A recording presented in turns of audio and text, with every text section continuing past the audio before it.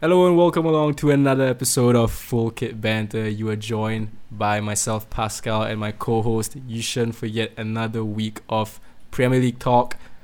But first and foremost, right, we're going to delve a bit into the Champions League results because this morning there was something quite, I won't say extraordinary, but, something that took most fans by surprise. Yushen, you want to lead us into that? Yeah, it was, interesting. That's the word I'm gonna say.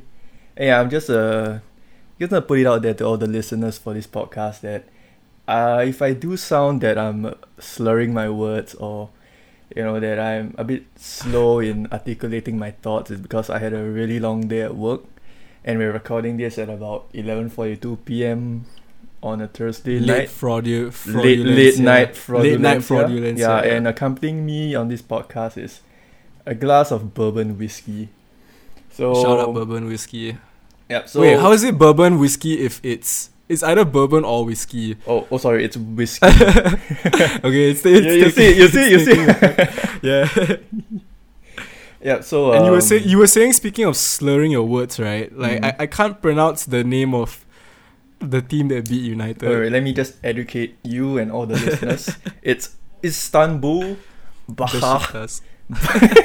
Baha Secher. Baha is the guy who scored. Oh, that's we can't do that now. We have to be all PC and all that. But wait, what? What do you mean? That's literally his name, Baha. Baha, yeah. Yeah, but oh man, yeah, I was watching the highlights earlier today, and I don't know. Did Bas, run from the halfway line of the field towards goal, kind of remind you of something that happened in Liverpool's history? Nah, man. No, I never. Honestly, it's the first time I'm seeing this Bar fellow play. Never seen him before in my life. Oh well. I mean, since you obviously have the memory of a Guppy, let me just remind you that Demba actually played in the Premier League before for a certain club called Chelsea. Did he? Yeah, he did. No, Newcastle, right? Oh yeah, Newcastle. Yeah, was rings one. a bell. He played for West Ham. Yeah. Yeah, West Ham and Newcastle, right? Yep, and it's not fully on that particular goal, but some might say that the goal that he scored when Steven Gerrard famously slipped kind of cost the Liverpool's title charge. You got it out your system. Totally. You got it out your system. Well done, man. But I hate that guy. Sorry, not sorry, man. I'm actually surprised. I thought, in my head, he was still, in China or something. Oh, yeah. I totally thought... Was it Shanghai Shenhua? Yeah. I'm trying to sound confident in saying that, but okay, wait. If you're gonna talk about EPL players who have transferred over to play in the Chinese league, the first team I would think of is Shanghai Shenhua. Shanghai. Besiktas. Okay, so back on the topic at hand. Oh, what was the topic at hand? United are shite. Nah, I'm kidding. This is why I keep saying United.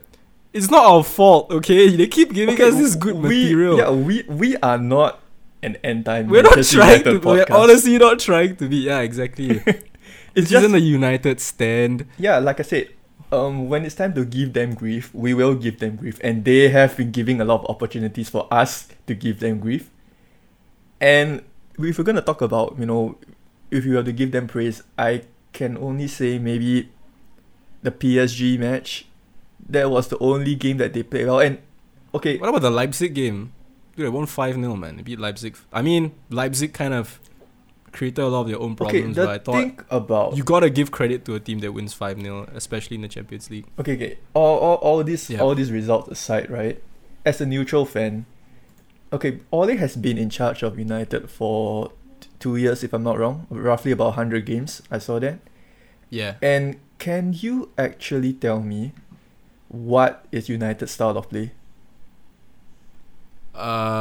Exactly. Counter-attacking. Exactly. Yeah. It's a huge. I just know that United are woefully incapable of breaking down teams that park the bus, which is ironic because that's kind of what United do against. I mean, it's almost blasphemous to say bigger sides. I don't mean it that way. I mean it in a way that just better teams. Like, yeah, I mean, to call spade a spade, or rather spades. Yeah. Well, okay. To rather use the phrase to call a spade a spade. I know what you're talking about. Yeah. Yeah, like against big teams, United, they do kind of punk the bus. He's pretty one-dimensional in terms of his tactics. And when it comes, like you said, when it comes to breaking teams down, like, you know, teams that the smaller teams, quote unquote smaller teams, that, you know, travel to Old Trafford and they just set 2 banks of 4 and they park the bus. United really do have a problem breaking down teams like that. Like, I could just bring you back to the first game against Crystal Palace. And you know Roy Hodgson, say what you want about him, but he knows how to organize a defense. And yeah, true enough, United found difficulty breaking down teams like that, and it didn't help that they were pretty unfit. I mean, most teams were, because we didn't really have a lot of friendlies to begin with before the season started, and you can see that they got really hit on the counter, and Solskjaer had no answer for that. He's more of a plan A, park the bus, and if parking the bus doesn't work, he relies on individual brilliance from his players to bail him out. What do you... United are a side chock full of so many great passers. Why do you think they are having so much difficulty, like, kind of breaking through the lines? Because they don't have a style of play. You can see, like, even Fulham, like, they're not really the bottom team anymore, but I've actually watched one game. I think it was against Crystal Palace. Yeah, they lost that game, but you can see that they have patterns of play. They like to build on the left hand side, which is the dominant side, where, like, all the patterns of I'm repeating patterns of play a lot, but most of their play comes down the left wing, and you can see that they really have really good one touch plays in and amongst the fullbacks with the wingers. And, you know, Mitrovic is the focal point. But whereas Manchester United wise, I don't understand their style of play at all. Like, are they a team that builds from the middle? Do they emphasize their play on the wing? Do their fullbacks actually bomb up and down, similar to how Liverpool plays? Ole has been in charge for 2 years, and I'm not sure what they are in terms of an identity.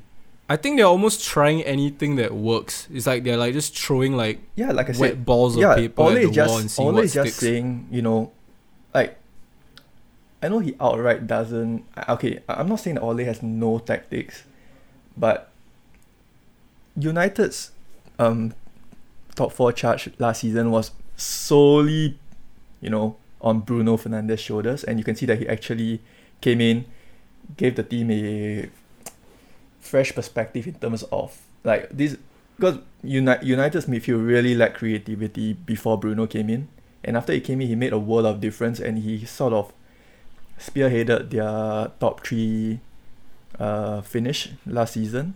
And now, you know, Bruno Fernandes wise, we could take the mick out of him and say that he's just a penalty merchant. Yeah, I mean, we both know, he's way more than that, but it's always funny. Yeah, but you can see that, you know, Bruno Fernandes, he hasn't been playing that well these few games, and you can see this totally correlates with how bad United are in terms of, you know, the way they play and the results as well. I think there was some uproar yesterday about the fact that Bruno played the full 90 minutes despite having a pretty shit performance, and Van der Beek was the one sacrificed, even though he wasn't, like, having a blinder by any means, but he apparently was the best player United had on the pitch at the moment. So I guess it's a lot of frustration building up, and football's a really, like, bizarre, funny sport which we all love, because right after the 6-1 hiding, it was obviously doom and gloom, and then I mean, I'm sure Ollie didn't care, but the 7-2 that Liverpool suffered against Villa, like, just a couple hours after that, did take a bit of the spotlight off them. We have to admit that. And then they come back from international break, and then I think they beat Newcastle comfortably, which you'd expect, but still in that kind of form, a 4-0 win is always welcome. Was it 4-1? I can't remember. Yeah, it was 4-1. And then they beat PSG, which took everyone by surprise. And then they sort of don't get embarrassed against Chelsea. You know, keep a clean sheet. In many respects, a lot of United fans weren't thrilled by the 0-0, but at the same time, you kind of take what you can get, especially against title contender in Chelsea.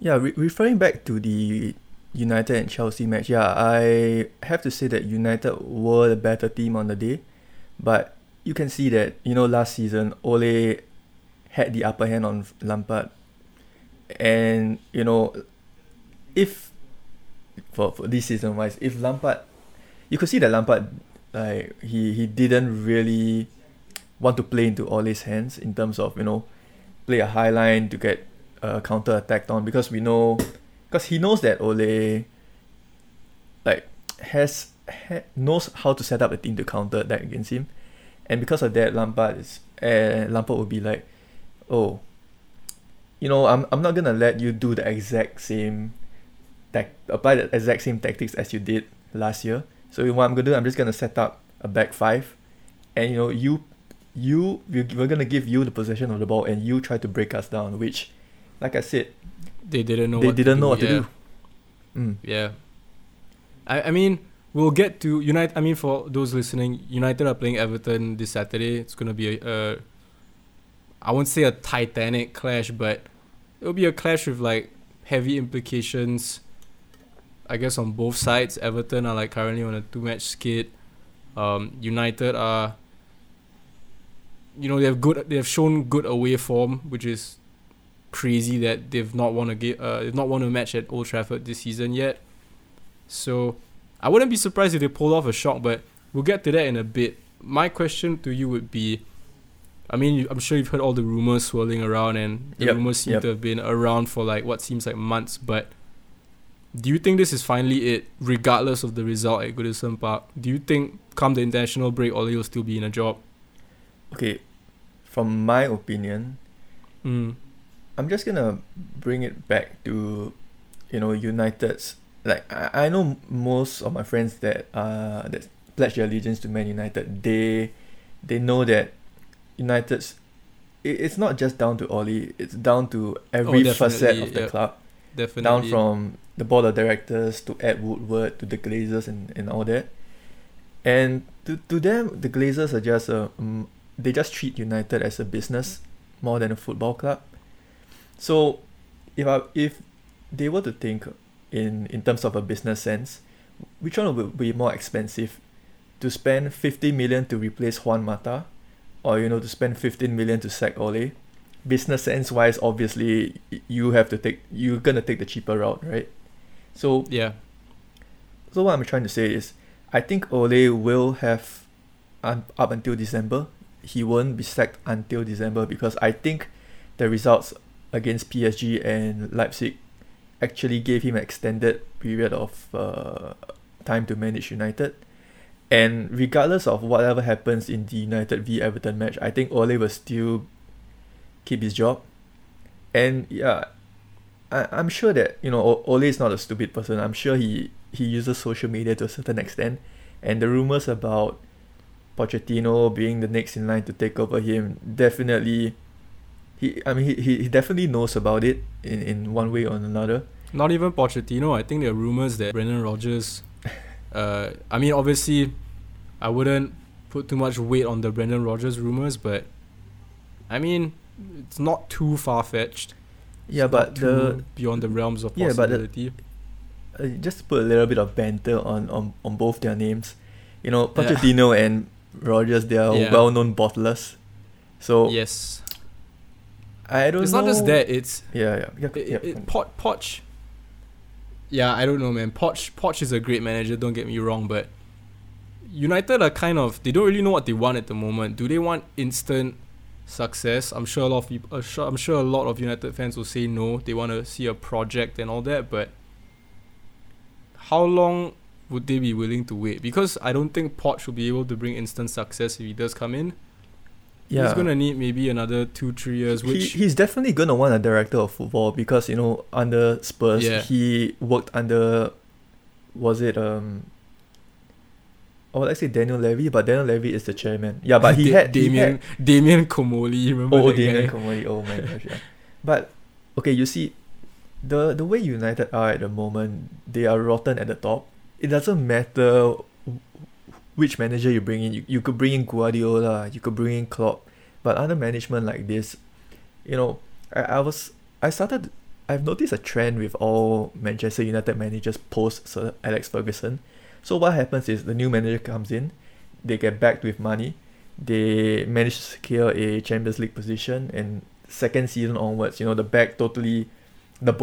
board, they say, all right, we've already hit our target of the Champions League, so we don't really see the need to release funds to invest in the squad, because this squad, as you can see, is good enough to make the Champions League position.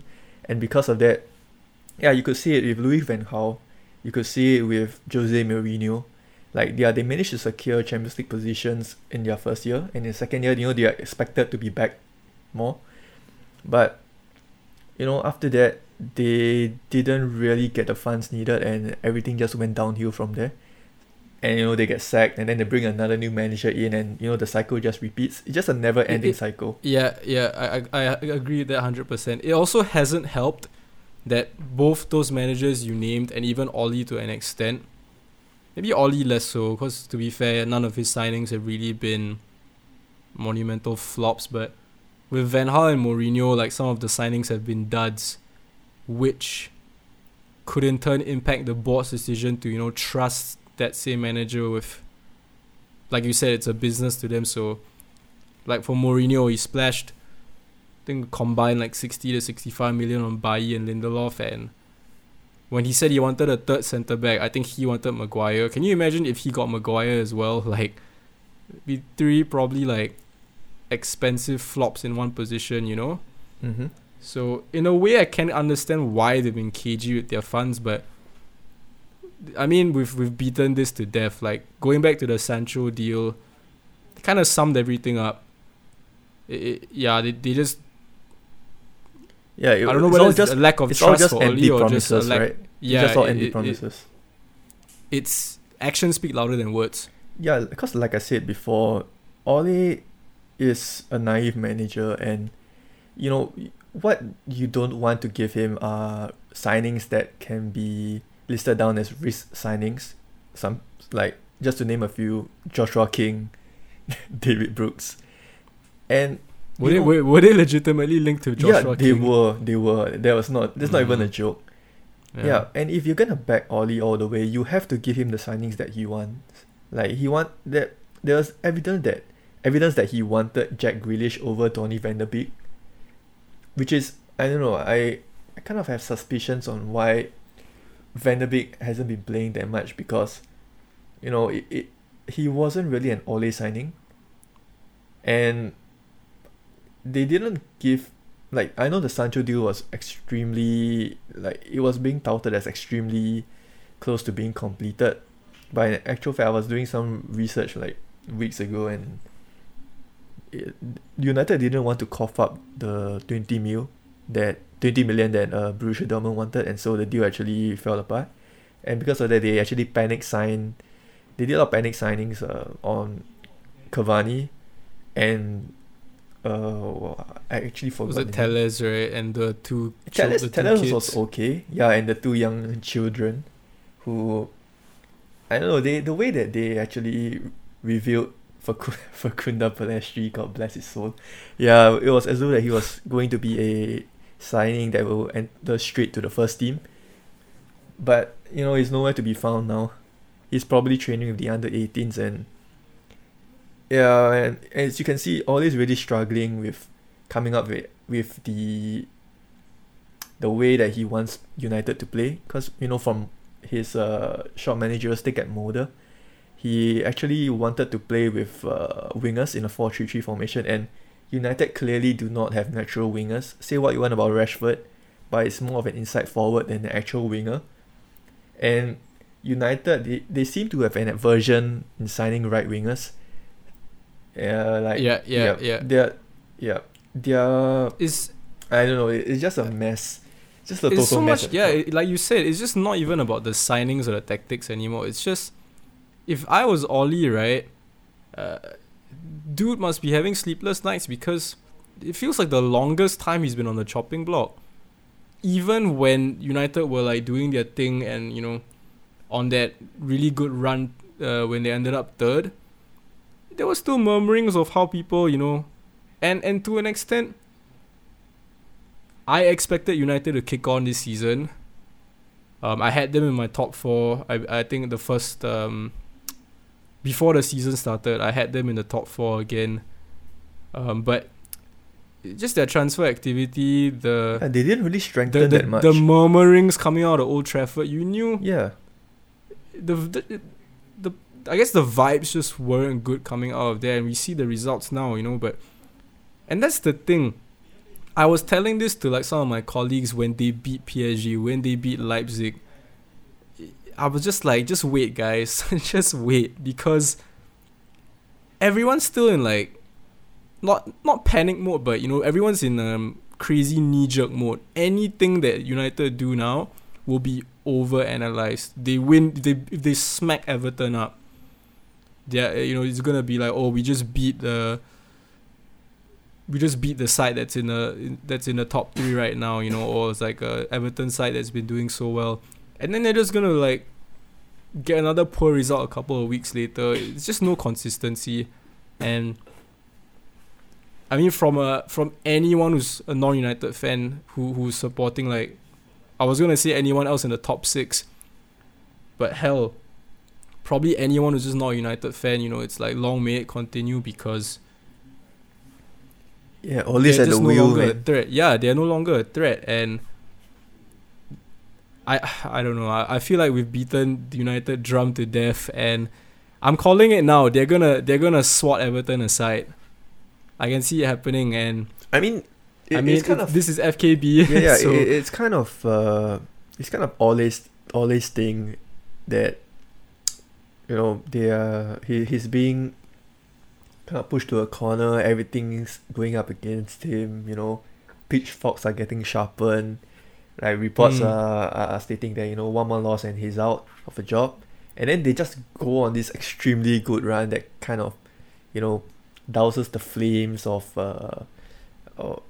you know, criticism. It douses it, but it never quite extinguishes Yep. the flame completely. I agree. You know, and then like 1 loss, and then 2 defeats, and then, like, you know, suddenly wind starts to pick up and the fire starts to get fanned a bit further. So yeah, I don't know, man. Yeah, I kind of feel bad for him, but at the same time, you see, that's the thing with United. They are so inconsistent because, you know, when things are not going according to plan in terms of, you know, you're on the pitch, Ole does not have the tactical nous to change it, and because it's due to them not having a proper system of play. And, you know, just to kind of stroke your ego a little bit, I would like to list Liverpool down as, you know, say what you want about, I know Liverpool, like, before Klopp and all that, they have been,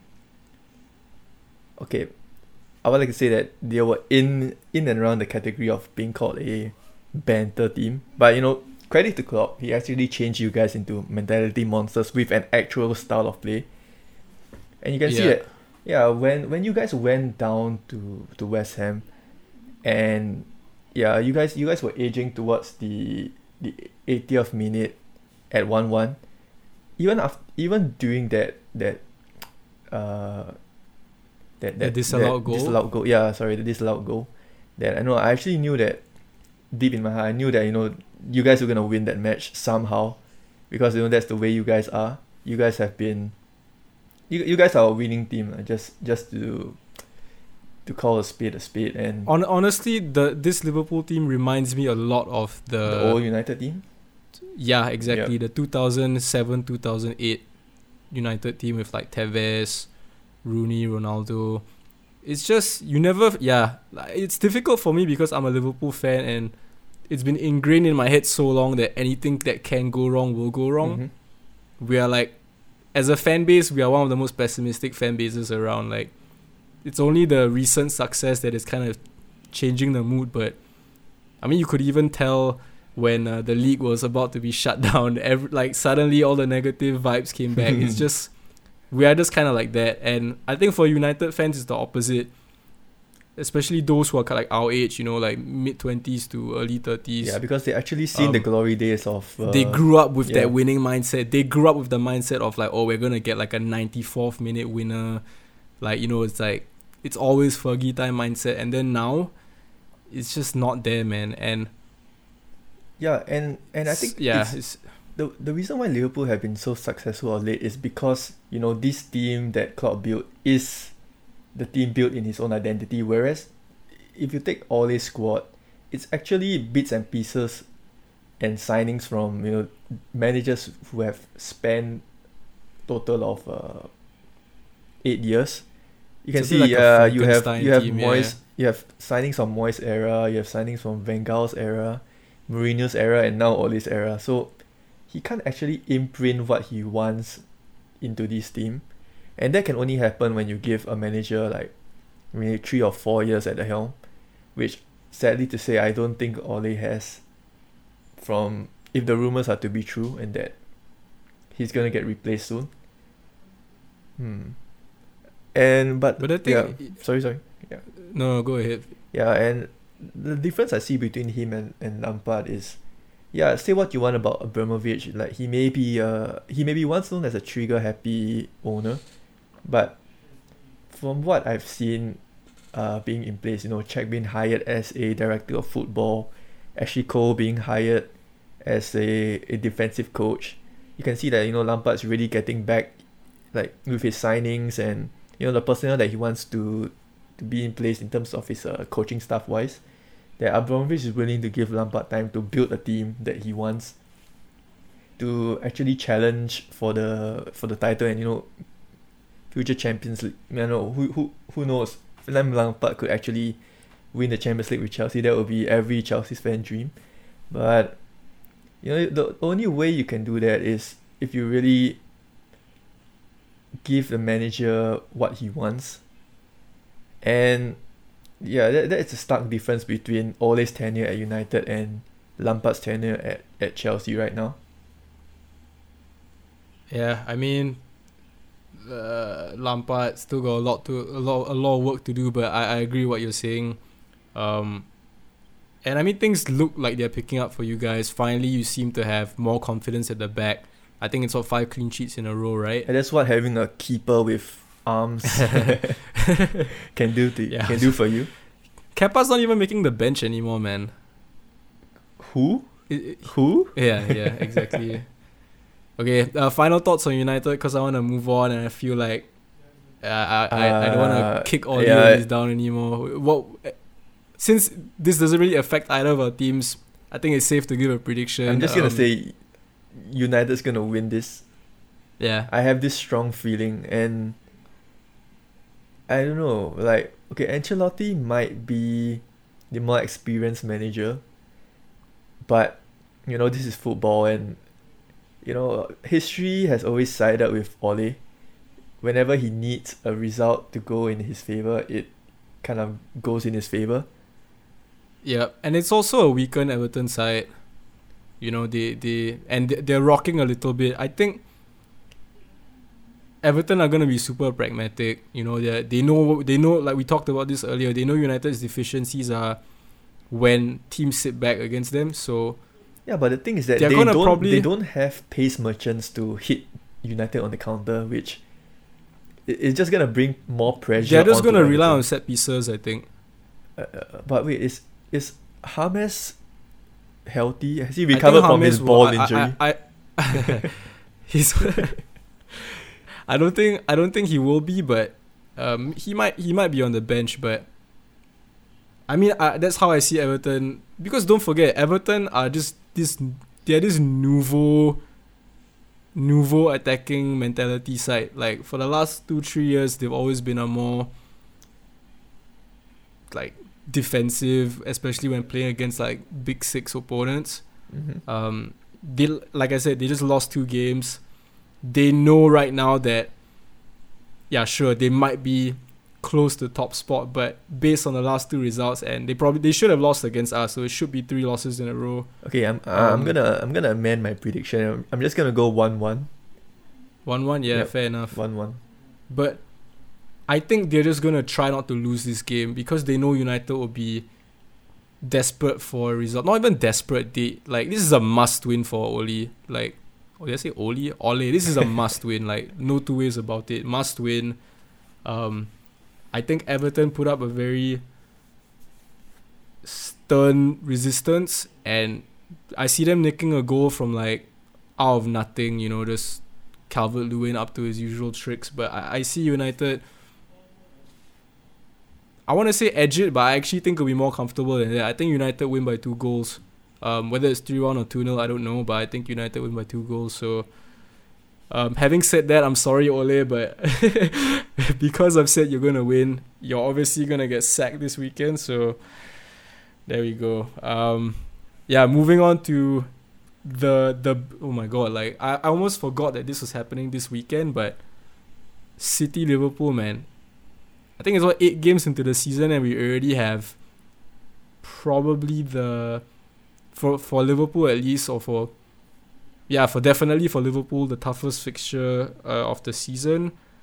Obviously we are going in with a couple of key men missing, but I think we've kind of coped admirably without them. But then again, this is City, and this is a City side who are getting the likes of Jesus back. He actually featured against Marseille in midweek, scored a great goal. Yeah, and you guys have sorry to cut in, and you guys have an extremely terrible record at the Etihad. Like, I actually did. We do. I read a stat, and you guys are like 12-2 in the red. The last how many games? Like, I know in the last 3 in the Premier League, it's like 11-1. I think it's since Pep's tenure. Pep against Klopp. Yeah, I think. That's a weird thing. Like, I know you guys totally dominate them when they visit Anfield. Exactly. Yeah, but it's like we're both allergic to playing at each other's homes. The one game that was relatively close was the season that we lost by a point. The one where John Stones cleared the ball off the line. You remember that match? Yeah, the one where Sané scored the winner? Yeah. Sané scored against us, but yeah, bitch ass is in Bayern. I bet you guys were like so relieved when he got his transfer to Bayern, right? I wasn't just like, okay, I never want to see like any player, let alone someone of Sané's quality, get injured. But when he got injured in the Community Shield and was ruled out effectively the whole of last season, I mean, he is your kryptonite. Yeah, you've brought this up many times, and yeah, it's obviously City are feeling the loss of someone like him and David Silva. I mentioned this in last week's episode. I don't quite think it's gonna be a blowout like last season. I think it's going to. I still fancy City in this, but I mentioned this to you. We cannot go in there looking for a draw or playing timidly. I think we have to hit them from the first whistle, and obviously City are going to be trying to do the same thing, but I think it's a City that can be exposed at the back. I still think Diaz and Laporte are figuring each other out right now. Like, maybe if you were to tell me that 3 matches ago, I would say, yeah, this is a fair shout, but I don't know. I've been watching quite a lot of City matches this season, and they've actually shown an exponential improvement, like really significant improvement in terms of their defending, and it's kind of down to Guardiola's new change in formation. He actually plays with 2 defensive midfielders now instead of the 1. Yeah, and give and take. They have a much better defensive record now, but it comes at a price because, as you can see, City are not really free-flowing this season. And it's kind of, okay, firstly because of a few things. They do not have a striker that's fit, and Kevin De Bruyne has been injured for, I think, a couple of games, but he's back right now, and yeah, like you said, Jesus is also back. So, would Guardiola actually persist with this new 4-2-3-1 formation, which is a little bit more defensive and look to hit Liverpool on the counter? Because for the past few games, you guys really have been prone to conceding goals on the counter. Like even the recent match against West Ham, it was just a long ball up to Halle, who just flicked it over to, was it Fornells? Oh no, sorry, it was a cross Gomez, in. Yeah, it was Gomez a cross screwed in. up his, Yeah. he didn't clear it really well. Yeah, but it was also due to, it was from a counter attack. Yeah, so I don't really expect a chance. Like, I don't really expect a high scoring game. It's gonna be extremely cagey, but history favors City. So if I were Definitely. to call, for a prediction, I would say, I mean, City have to win this. They have to win this. They do. Yeah, they are They really. do. I wouldn't say City have to win it. City can't afford to lose it, is what I would say. And the thing is, City are like, I think, in the bottom half of the table, but that's kind of, it's not a fair representation of where they are at actually. I think if they beat us, they go within 2 points of us with a game in hand. So Oh, really? everything to Oh. play for, yeah. Okay. But if we beat them, we go 8 points ahead of them. So, like I said, I think this is just a game that, cause it's only 8 games into the season, so obviously Pep would want to cut that lead as quickly as possible, but not at the risk of taking nothing away from this match. Yeah, and I would say City's poor start to the season was also mainly due to the number of injuries that they had. But you can see that players are coming back, and most of their players like Bernardo Silva, I wouldn't say Raheem Sterling because he has been missing a lot of sitters, but the new addition of Ferran Torres, who is on really good form right now. He's a really exciting player, and City really got him at a steal of 20 million, if I'm not wrong. They can thank Peter Lim for that. Totally destroyed Valencia, man, but that's for another day. I don't know. I think Liverpool can use, much like how City can use, like you said, the West Ham game, obviously the Villa game as a blueprint. We can use what Leicester did to them, and especially if they play the likes of Mendy, whom I don't think will feature. I think Pep's kind of washed his hands off that. Yeah, that, the thing is that the thing that Guardiola is always known as a manager who likes to rotate every single one of his starting 11, but you can see that he's sort of learning right now that you can rotate your attackers and all that, but the defense should always remain like you can't chop and change defenders nowadays and expect them to perform up to standard, because when you play in a defensive line, you have to be familiar with each other's movements. Like centre backs wise, you need to know who is at an exact same position, so like you both can cover one another in case one person gets dragged off the defense. And City with a settled back four is something that I have not seen for a long time, probably since when Company was still playing for City. And you can see that when Otamendi was a somewhat decent defender. Yes. I agree. And you can see that Ruben Dias is slowly filling that Vincent Company role in terms of being a dominant defender. Are you gonna go on another 10-minute tangent of why Ruben Dias is good? I'm gonna order I love Ruben Dias shirts and wear them to work. I can get you the City away kit with Dias on the back if you want. It's quite a nice kit. Yeah, I mean lots to say about City. Like I said, or like we both mentioned earlier, that what they did the past few games or their deficiencies in the past few games were mostly down to injuries and just loss of form. But someone in great form who probably no one would have expected to have hit the ground running this fast is obviously Diogo Jota. If Liverpool fans were thinking of a signing that would hit the ground running, most people would have thought it'd be Thiago, but fortunately it hasn't quite worked out. He's had very stop-start career to Liverpool. I'm sure we'll see him soon. He might even feature against City, who knows, but if you were Klopp, right, would you start Jota over Firmino this weekend? Okay, you know of my, snarky remarks on Firmino. Yeah, you're not the only Yeah, one. I'm not Firmino's biggest fan, but yeah, Liverpool have been so successful because of the 4-3-3 formation, which Firmino is clearly extremely integral against. And they're playing away against Manchester City, and I would expect Firmino to start because he does a lot of defensive work, and Klopp clearly favors him. Even though he may not be, this goal scoring extraordinaire, but he truly fits the system extremely well. And like I said, when you're up against City at the Etihad, you're gonna have to do a lot of defending, and defending comes from the front. So what Firmino does is he is the main guy that instigates the press. He's the main guy that starts the press for Liverpool. And like I said, football is not FIFA.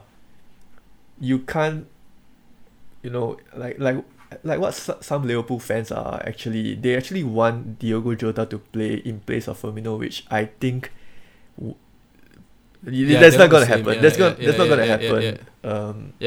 Against City. So I fully expect Firmino to play to start, and Diogo Jota to come from the bench. And maybe against the smaller teams which require a lot more maybe movement at the front. Yeah, maybe I could see Diogo Jota starting then, but definitely not this weekend. Let me ask you, okay, those are all very fair points, and I do agree with you on most of them. But let me pose you a new question. If Liverpool were playing anyone but City this weekend, do you start Jota instead? If let's say Liverpool were playing the quote unquote smaller teams. Yeah, like let's say we were playing WBA at the Hawthorns, do you start Diogo Jota? Why can't you start Jota and Firmino? I mean, Firmino could play in that center attacking midfield role, right? And Jota to just play up front. Yeah. But that's the thing. That's even more offensive if you're playing with like 4 quote unquote attackers at the Etihad. Or were you referring to like my example of playing West Brom, or were you saying why not play 4 of them against City? No. As in, why not play 4 of them against West Brom? You can't play 4 attackers against City. You guys get ripped apart. Exactly. Yeah. I mean, especially with that patched up defense that you have right now. Oh, so who do you think will start? I mean, Gomez definitely. Yeah, who's gonna partner Gomez? Yeah, who's gonna partner Gomez? I think it's gonna be Nat Phillips.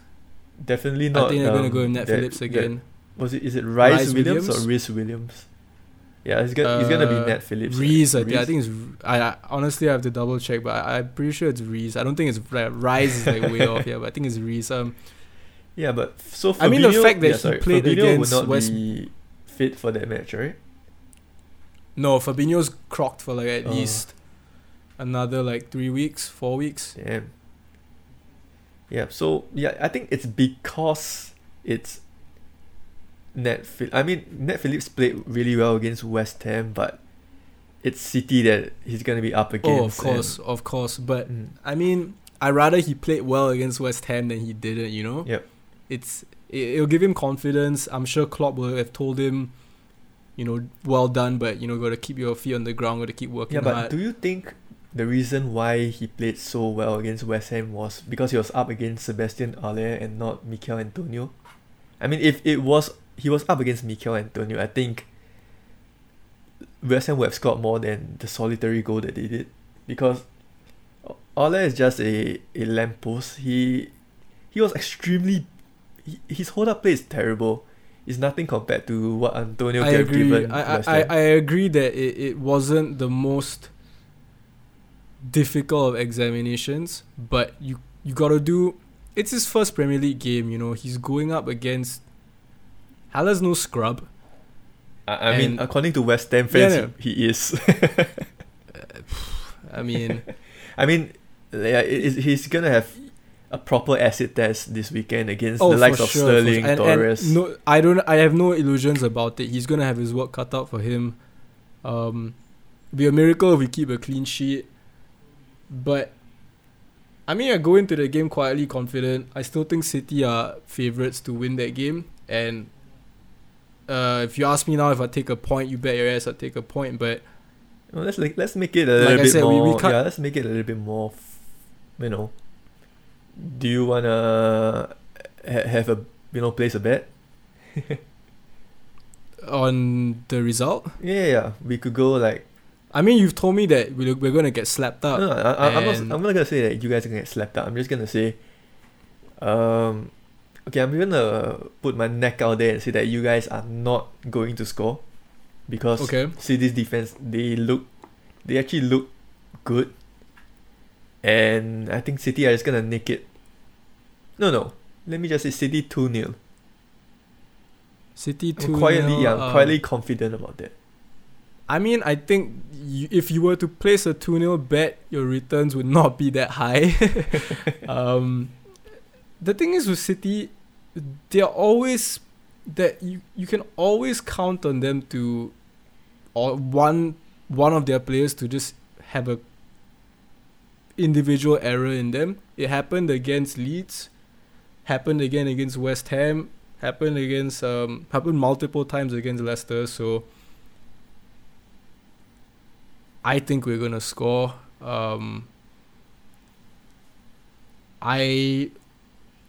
Heart tells me 2-1. Yeah, why not just go 2-1? But heart tells me 2-1. But I'm hoping for a draw.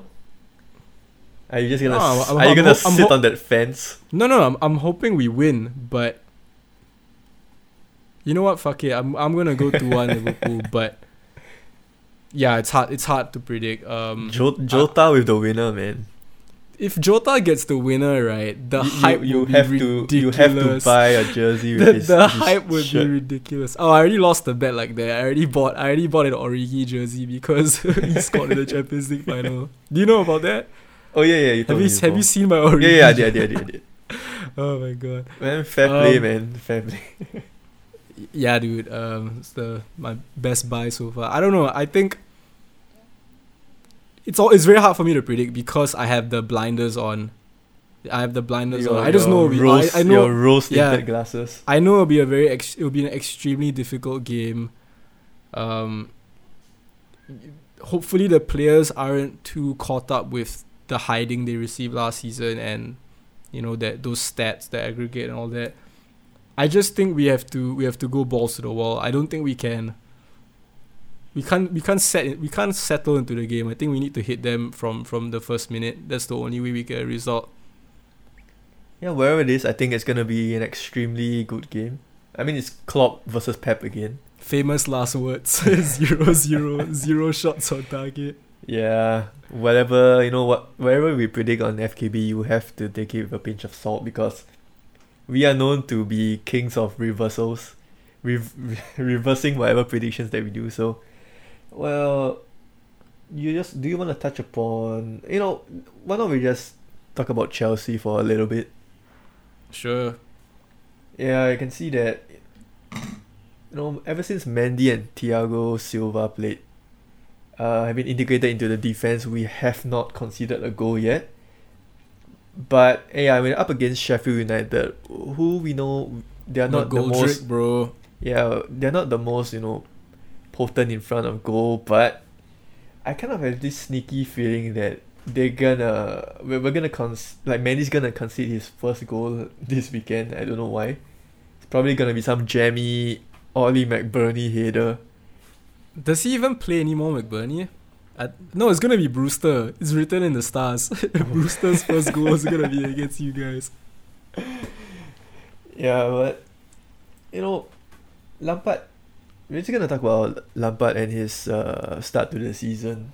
Yeah, you can see that the results that Chelsea have been getting have been pretty inconsistent. Beat Brighton, lost to you guys, and then we have 2-3 draws against West Brom and Southampton, which can kind of blame it on the players not being able to gel properly yet, and Lampard being unsure on the formation that he wants to go forth as his main formation. And yeah, you see he started with a 4-2-3-1, which kind of slowly into a 4-3-3 formation, but after the was it Krasnodar? Right. Yeah, it's the Champions League. Yeah, it's a team that Yeah. kind of sounds like something you Basic. might hear in Skyrim. Yeah. Yeah. So it was after that he kind of stumbled upon the 4-1-4-1 formation, which is the formation I've been kind of hyping up since the start of the season. Yeah, it's basically Kante in that he's finally playing Kante in that holding midfield role that What all Chelsea what a fans have been screaming decision! I for. mean, Yeah. like it's not like we weren't screaming for that to happen a year ago. Yeah, I mean it's not rocket science. Kante Yeah. plays But well at in least that he's finally holding done midfield it, yeah. position when he's actually being entrusted the role of, mopping up the midfield and dictating plays to a certain extent. And yeah, see what you want about Mason Mount. He's definitely a player that, every team has this certain player that I actually That- like Mason Mount. yeah, like I said, every team has a player that fans are very divisive upon, and Mount is definitely one of them. But I don't what yeah Mount I don't is get not it. a winger. I don't. Yeah, but I Mount don't is get not- all the hate towards Mount. I think he's consistently be one of your best players. Yeah, it's because he's been seen as Lampard's golden boy, like his The one guy undroppable I don't child. get. I thought he's Southgate's. Southgate's like I mean that kind of illegitimate child or something. like yeah because that kind of proves how much of a great player he is if Lampard and Southgate both favor him, because he Yeah. brings a lot of energy to the midfield. He does a lot of what you call the water carrier duties. He does a lot of pressing and all that, and yeah, I kind of feel that our best midfield right now it's Kante in the holding midfield role with Havertz and Mount playing as two number 8s, and you can see that you could call it a 4-3-3 formation, but it's actually the 4-1-4-1 formation where I kind of feel that we play much better when Abraham is up top. That was what I wanted to ask you about. Mm-hmm. So you don't feel Werner plays best that way? It's not even a matter of Werner playing as a forward, but you prefer it when Werner's playing slightly off to the left and Abraham's up yes. top. Yeah, because you kind of have this focal point that you can. It's kind of like a plan B, because we all know Werner, he likes to play the ball in and behind, and this kind of Yeah. and in order for that to work, you have to have space for him to run to. And in Bucket's Premier League, you're gonna come up against teams that set up very Yeah. defensively, and you're not gonna have that Yeah. space to run into, which is why Tammy or Giroud they are very good players to have. I mean, I'm sure you're gonna have to integrate Pulisic into that starting 11, because he's such a integral part of Chelsea's attacking front line, and you're gonna definitely have to play him on the left wing position, which you're gonna have to choose between Werner and Tammy to lead the line. But right now, I wouldn't change the lineup at all, because whatever that Frank is working on now is definitely working in terms of results on the pitch. And yeah, have you seen Ziyech play last weekend? Against Burnley, Yeah, right? against Burnley. Yeah, I saw bits of him. Yeah, he I mean, was so far so good. Yeah, so far so good. Yeah, I don't want to hype him up so much, but he really brings something different to that to Chelsea, which I have not seen in a long time. The last creative player who played on the right, who had a wand of a left foot, was Juan Mata. Yeah. Yeah, and ever since he left, we had Willian, who tried to fulfill that role. We had Pedro, who wasn't really a creative player. He was kind of a guy who plays And off the shoulder of the defender. Pedro was always more of a support cast player, Yeah, it's he more was of a never the support guy. striker. Yeah, exactly. Yeah, whereas with Ziyech right now, you can see the balls that he swings in from the right hand side. It's with precision, and that first goal his first goal that he scored, it was all power. Like, you can see Pope didn't move after the ball left Ziyech's foot. And yeah, I'm really excited to see the player that he will become as he plays more games. And I think Chelsea's form right now, and they've almost been quietly going about their business. I think after the Southampton result, it's almost like a switch went off, and a switch went off not only in Lampard's head but in the whole team's head. It's like we can't keep giving away stupid goals and points like this. And I think if they just keep going about their business fly under the radar, that's to your advantage, because you guys already spent so much money in the summer. I don't think you guys need all this extra kind of pressure on you. So yeah, I totally agree about just that. go about destroying these teams like Burnley. Pick up some much needed points against Sheffield and whoever, because you've already dropped 4 points against so-called weaker sides. I mean, Southampton are flying high at the moment, but yeah, still, their West Brom result was unforgivable. Yeah. It was anything that could go wrong actually went wrong. But in hindsight, if come the end of the season you guys do well, it'll be looked at as a point gain instead of 2 points drop. So yeah, you live and learn. I'm excited for that Chelsea match this weekend as well. I'll be paying a very close eye on that, because like you said, new formation and all that. I think the last Chelsea game I saw was the match against United, which left a bit of a sour taste in my mouth. Yeah, Hence, it was. yeah, You could see that Lampard and Ole actually, both teams didn't want to lose. Like both managers didn't want to start the season off with L's. Yeah, and you can see that they both of them they only wanted to play with 4 points. And yeah, so the whole Ole v Lampard versus Mikel Arteta debate, whoever's the best manager out of the three will rage on throughout the season. And yeah, just we cannot skip on. Okay, I know I said quite a lot of harsh things about Mikel Arteta in the previous podcast, and yeah, they did beat United, but they did it in a pragmatic sort of way. So and yeah, the match on the whole, it was pretty boring, and it was kind of settled with a penalty. So Arsenal fans, just calm down a little bit. Wait till you actually play. You actually play a real team. I wouldn't say damn shots fired. Yeah, I mean, I'm gonna play devil's advocate. I think Arsenal did exactly what they had to do, and yeah, on another day they wouldn't have gotten the 3 points, but I think they executed their game plan to perfection. And yeah, I have to give Mikel Williams some credit for that. I thought Partey was fantastic. Yeah, just to reiterate what I was fantastic. Yeah, as just well. to reiterate what I was saying before, they can only play well when they play in a pragmatic sort of formation. It's only when they open up is when you truly see their defensive deficiencies. And yes, Partey played well, but just do not get on the hype train yet. Oh, just course, give of yeah, course, just of give him a course. few more games. Mm.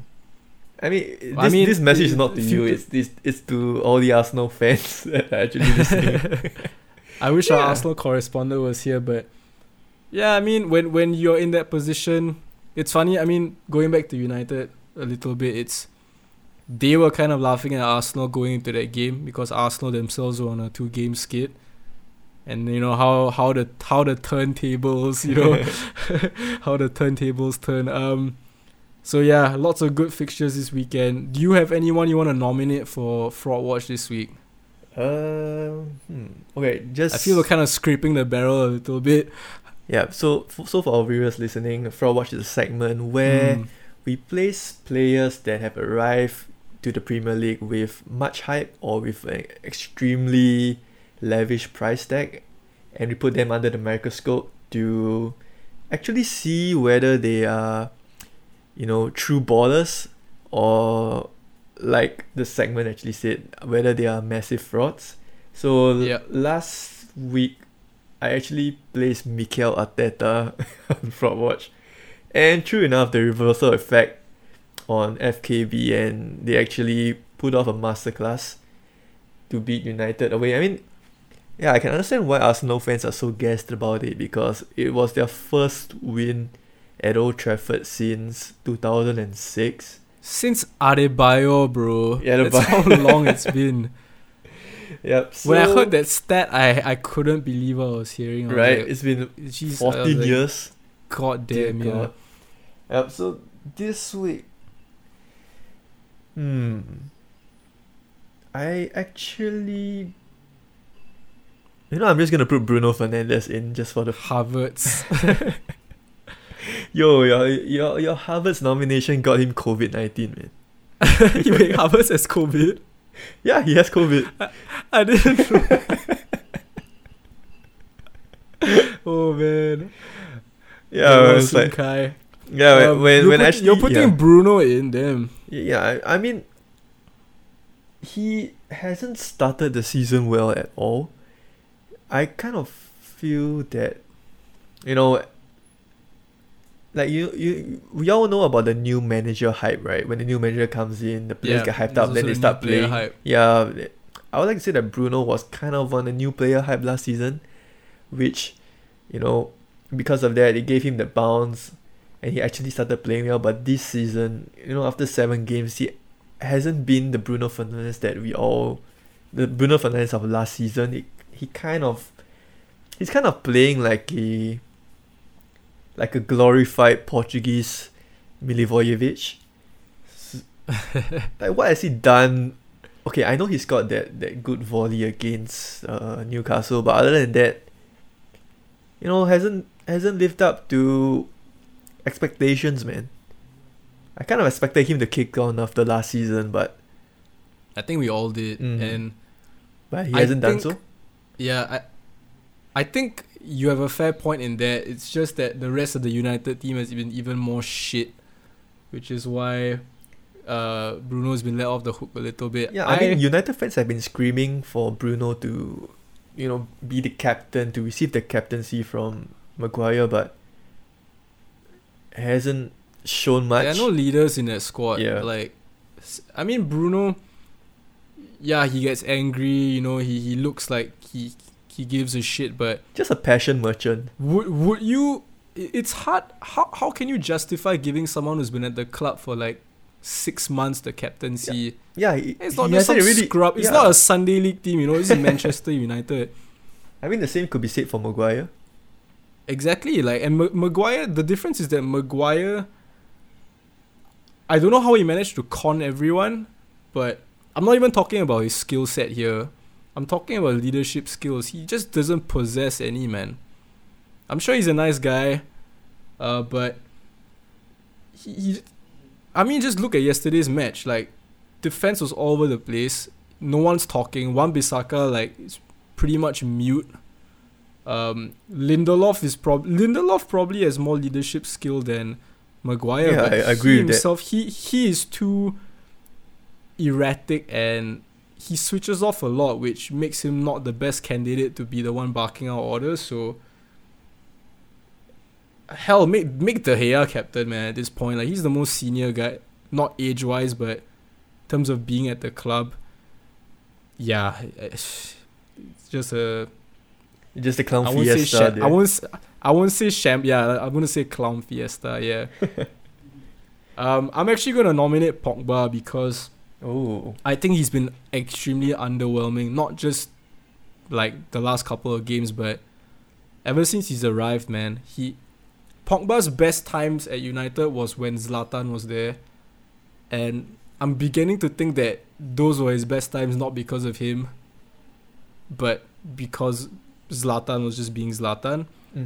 And I like Pogba a lot. I mean, I've seen what he's done with the French national team, but then you also remember that this is a team where he's supported by Kante, Matuidi, just load. You got Varane behind. Back in the day you had Koscielny behind. He's lots of leaders in the team. To be a little bit harsh, he can be a passenger sometimes. He isn't a guy a lot, which is exactly my like.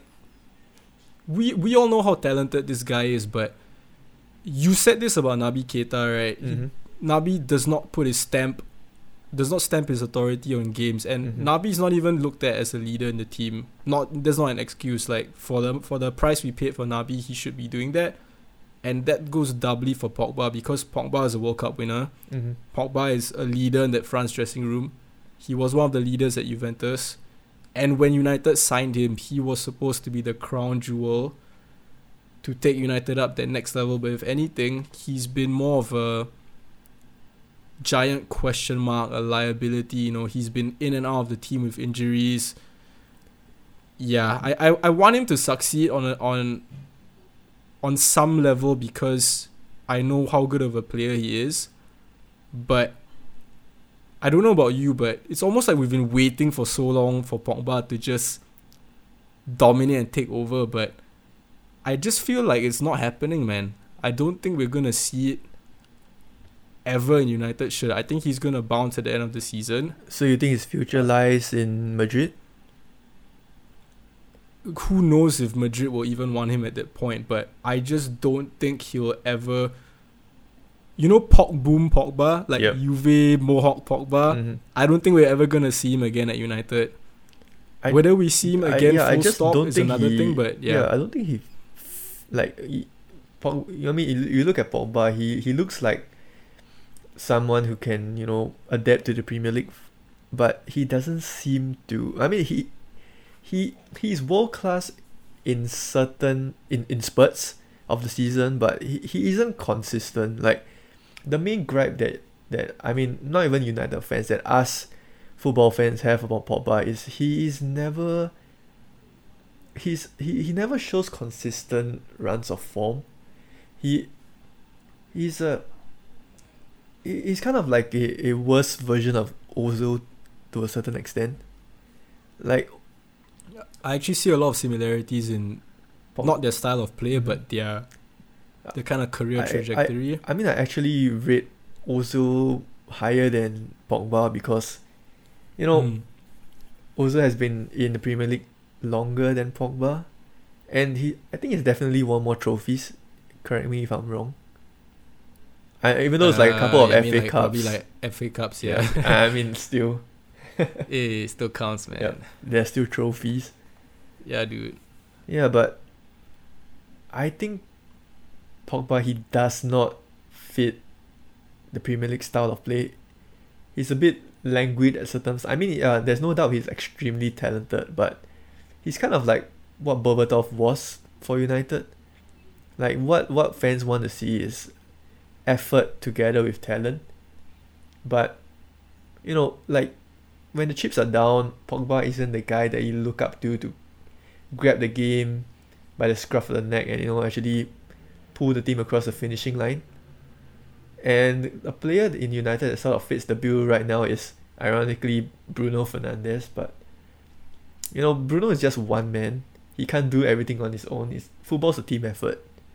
So yeah, just I think we've talked a little bit too much on United yet again, which is I mean, to be fair, I don't think this has been as one-sided of a bashing as it might have been in the past, especially after that like Crystal Palace defeat. This is just, I mean, it's kind of funny, but at the same time, it's come to a point where it's like you said, you have United fans, I have United fans, and you know, when it comes to a point that it's you just know what the hell is the going rival on. fans are pitying you, it's when you know that that's the shit worst. hit the fan. Yeah, that's the worst thing like, that could happen. Like, I think I saw a hashtag like a save Ole trending. It's like Liverpool fans being trolls and saying like, hope you guys beat Everton this weekend. You know, that's just taking the piss, man. Yeah. Totally agree with that. I mean, this isn't even about Ole. Like, yeah, Pogba, hopefully after saying this, he has a blinder against Everton. But I've been very disappointed in...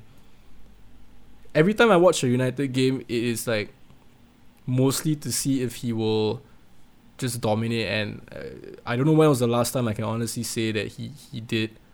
And yeah, hopefully we see it soon. But like I said earlier, I just don't think it's gonna happen again in a United shirt.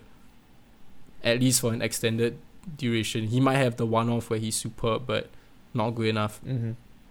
Like you said, just a one-off. Yep. Yeah. Any final thoughts? Because I think we're running a little over right now. Yeah, just a little message to Arsenal fans. You know, just... I really really want to stick it to the Arsenal fans. Hey man, do you know how much stick they were giving me when we sort of played... When it was Jose Mourinho's tenure at Chelsea and we played like boring but we were winning matches. And it's kind of ironic that the same thing's happening to them right now, so I'm just returning the favor. So, you know, Arsenal fans, just, you know, manage your expectation. you gotta, you know, stop doing, you know, we gotta reel back the amount of Arteta cocoa that you're snorting up right now. I mean, we're recording it right now. It's like, it's almost 1 and Arsenal are going to play in the Europa League in a couple of hours. If they lose to another Wi-Fi password team, you guys are gonna Mikel get Williams trainers are gonna go off course again. Yeah, you guys are gonna and get it in the next podcast. Get a podcast. result at the weekend. Yeah, it's just... Alright, that's all from me. Yeah, alright. Thanks guys. Massive match this weekend, City against Liverpool. We'll be catching up on that next week as well as whatever else is going on. Have a great weekend, guys. See you.